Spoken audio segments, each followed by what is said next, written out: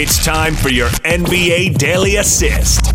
Now, senior NBA writer for Bleacher Report, Howard Beck, on 97.5 1280 The Zone and the Zone Sports Network. Out to the Sprint special guest line we go. Get $100 off the redesigned Apple Watch 4 with a new line of service. Visit the Sprint store nearest you. Howard Beck of the Bleacher Report with us. Hi, Howard. Good afternoon, guys. How are you? Yeah, it's good to hear from you, Howard. How you been? Everything all right? Things are good. Yeah, you? Yeah, we're doing well.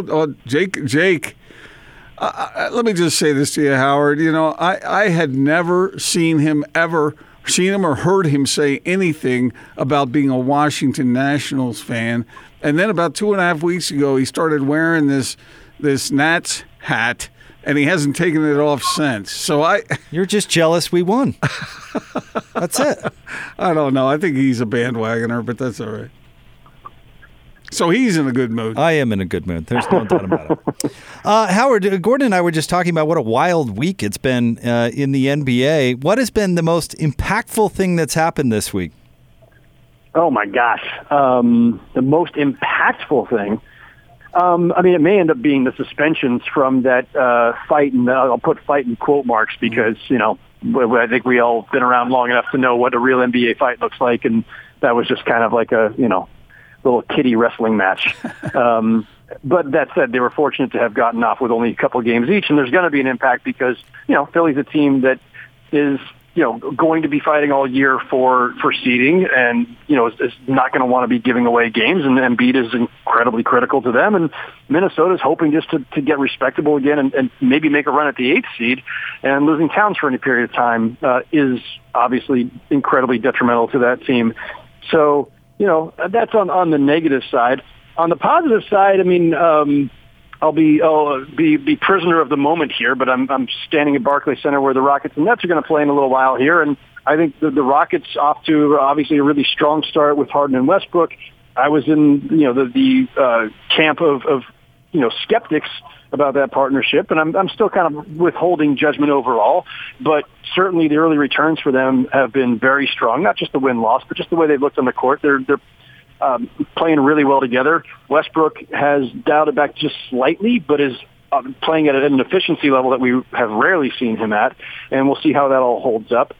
So, it's interesting. And then, obviously, Steph Curry's hand injury is going to be, news of the day, news of the week, news of the foreseeable future because, when a top 5 player goes down, no matter what the Warriors' expectations were this year, that's a pretty big blow, not just for the Warriors, but for the NBA and for fans because, we're all going to get robbed of seeing him playing for the next 3 months at least, and then we'll see how they handle it when he gets back and if there's any season really to play for. What do you make of, I guess the owner out there said there's no way they would ever tank, but what do you think they will do? Because, they, as presently constituted, they might win, 22 games? Well, look, here's the problem. We've all created this paradigm or this prism that we view the NBA through over the last several years where if a team isn't contending or in the playoffs or in the playoff chase, we immediately consign them to the list of tankers. And we're all using that word way too cavalierly. There are teams every year that are simply not good enough to win, right? Like the Cavaliers, speaking of cavalierly, the Cavaliers are just not a good team. We're not going to talk about the Cavaliers tanking. They just don't have great personnel, and they're really young, and they're still kind of picking up the pieces from LeBron leaving a year plus ago. But the Warriors, it's not a question of whether they're going to tank. They have a questionable roster, and they had a questionable roster even with Steph Curry healthy. The drop-off from him, Draymond Green, and D'Angelo Russell to the rest of that group was steep. And we saw that in those early results and in their first few games.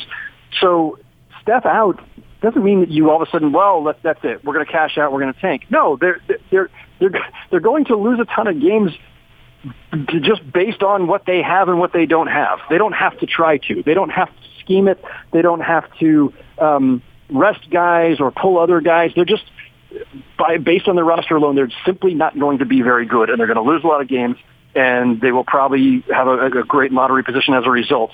But it doesn't mean they're tanking. It just means that their roster is not good. And now, when Steph is ready to come back, if you decide to hold him out because you don't want to risk it, and whether it's his health or whether it's you're now thinking about how it's going to affect your lottery position. Okay, well then that can be fairly called a tanking discussion if it's about whether or not to play him when he's ready.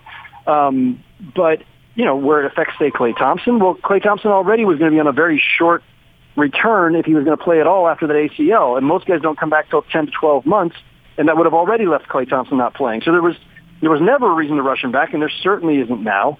But I don't really think that this has an effect on how the Warriors are thinking about their season, other than whatever hope they had of making the playoffs certainly just went out the window. I like that distinction, Howard, because they can compete honorably and still lose. I mean, and that's okay. So no, we've gotten too cynical, everybody. Howard Beck from the Bleacher Report, of course, with us here on 97.5 and 1280 The Zone. Howard, the Jazz have started out 4-1, and Mike Conley really had a breakout game for the last game against the Clippers. But how, the Jazz able to get off to this start without him playing at his best? That's probably a good sign, right?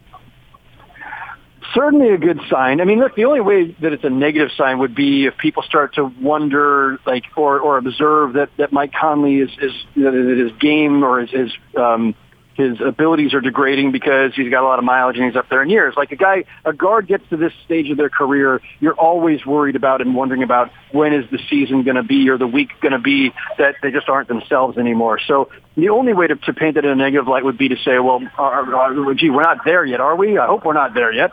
And I don't think that's the case, and I haven't heard any murmurings along those lines. But that's always a concern. I think overall, it's not surprising to me to see that they can win with one of their top players underperforming, because that has been the MO of this team the last several years under Quinn Snyder, is that that they're going to compete their butts off and they're going to play great defense. And if you do those things, then you can sometimes get by when your offense isn't that great. And when we're talking about Mike Conley off to a slow start, we're talking about the offensive side of it. So, to me, this is a very typical Utah Jazz profile where the offense might not always be there, but they're going to win games just on their grit and on their defense. And, as his game comes around, you're that much better off. Howard, three things about the Jazz. Rudy Gobert is Rudy Gobert. The second thing is that Bojan Bogdanovic is a more complete player than I think a lot of us thought he was. Not just a spot-up shooter, but he can move a little bit and drive to the basket and pass it. And then the third thing is that Donovan Mitchell said he wanted to become more effective, more efficient, and he has done so thus far. Yeah, on the Bogdanovic side of this, if people watched him with the Pacers last year, when Oladipo was not available and Bogdanovic was, really, suddenly, a main, if not the main focal point of the offense, you saw those abilities. Like, he can score a ton. He's not just a shooter. He can score in a variety of ways, and he can handle the ball some. And he just competes. And, that's why everybody, myself included, thought it was such a great pickup for the Jazz and why he fits so well there. And, Donovan Mitchell, I think the expectations are what we've talked about, that, he's got the benefit now of Mike Conley there to at least take some of the playmaking responsibilities, lift a little bit of that burden, free him to be more of off the ball player at times and a scorer. And, I expect, as this season progresses, we're just going to see, him get better and better. And when I say better, I don't, we already know what he can do, but I mean more efficient, better with the ball in his hands, better decision-making, all the things that go into just being a really solid guard in this league. Howard Beck of the Bleacher Report with us on the Big Show, 97.5 and 1280 The Zone. Howard, has anybody's start, either positive or negative, but has any team's start thus far this year surprised you? I'm a little surprised at the Kings, off to this very sluggish start. And, there's a team with a bunch of guys who you count on to be really great shooters, and they're all shooting below their expectations. Buddy Hield and De'Aaron Fox and the other Bogdanovic. Doesn't help that Marvin Bagley is out again. That's certainly setting a setback for them, and I think he's critical to them if they're going to try to make a playoff run. But they also started their preseason in India, and there is often a hangover for teams that start off overseas, especially when you're going that far. And, Luke Walton has talked about this, and obviously he's a first-year head coach there. He's, trying to install his own stuff, and they had, I think, 3 days to even try to install anything, train, and get accustomed to it all before they went off to India for that game. And so, I think the Kings will be fine. I think it's a really talented young team, and they'll straighten it out. But I think there's some alarm there. And then back in my own backyard here again, the Nets off to a slow start. Kyrie's been spectacular, but the results have not been there in terms of the wins. And there's a lot of things at work there. I think not least of which is that the defense isn't quite there. They're adjusting to the fact that Kyrie's such a high usage player. The last couple of years when we've gotten used to this Nets team just being kind of a gritty overachiever, they didn't have any one ball dominant guy. Even D'Angelo Russell wasn't at that level. And so it's not to say it's a negative necessarily, but it is an adjustment for all these guys. What did you think of the whole mood swing thing with Kyrie Irving and him essentially coming out and saying, "Hey, man, I don't have to please anybody. I'm just going to be me"? Well, to start with, the story I think got, as it often does in today's media environment, got just exaggerated a bit or just blown out of proportion. I mean, Jackie McMullen, obviously one of the best NBA reporters ever, and her story was about 100 different things that had nothing to do with Kyrie and his mood. It was more about, and the structure of the story or the broad strokes of the story were about Kyrie and Kevin Durant and DeAndre Jordan and their friendship and where that started and how those three came together to join forces on this team. And, along the way, it's also, hey, there is this test of Kyrie and the big personality that he is and how that's going to mesh. And he and KD both, frankly, mesh with this Nets culture that they built the last couple of years. And so that's the context for the story or the part about him being moody. Look, there are plenty of guys in the NBA who are moody. There are plenty of stars who are moody. Not all of them necessarily get the same scrutiny, but not all of them have Kyrie's track record. And, that's something he just has to kind of live with. And I'm sure he gets tired of it being talked about. And, but it's not the reason that they're 1-3. And the fact that the story came out at the time that their record was at that point is coincidence. If you read the story, you can see Jackie's been working on this thing for weeks, if not longer, and it happened to pop at a time that they were losing. If they were, 3-1 or 4-0, the story would be the same content, but people would interpret it differently based on the win-loss record. Final question for you, Howard. You mentioned that your observations about the Rockets. Any other thoughts on what you're seeing in the West? Is this you think this is going to end up being about the way you thought it would? Any team that's impressed you or that you think might not be up to the hype that everyone's heard about? What do you think of what's happening out here?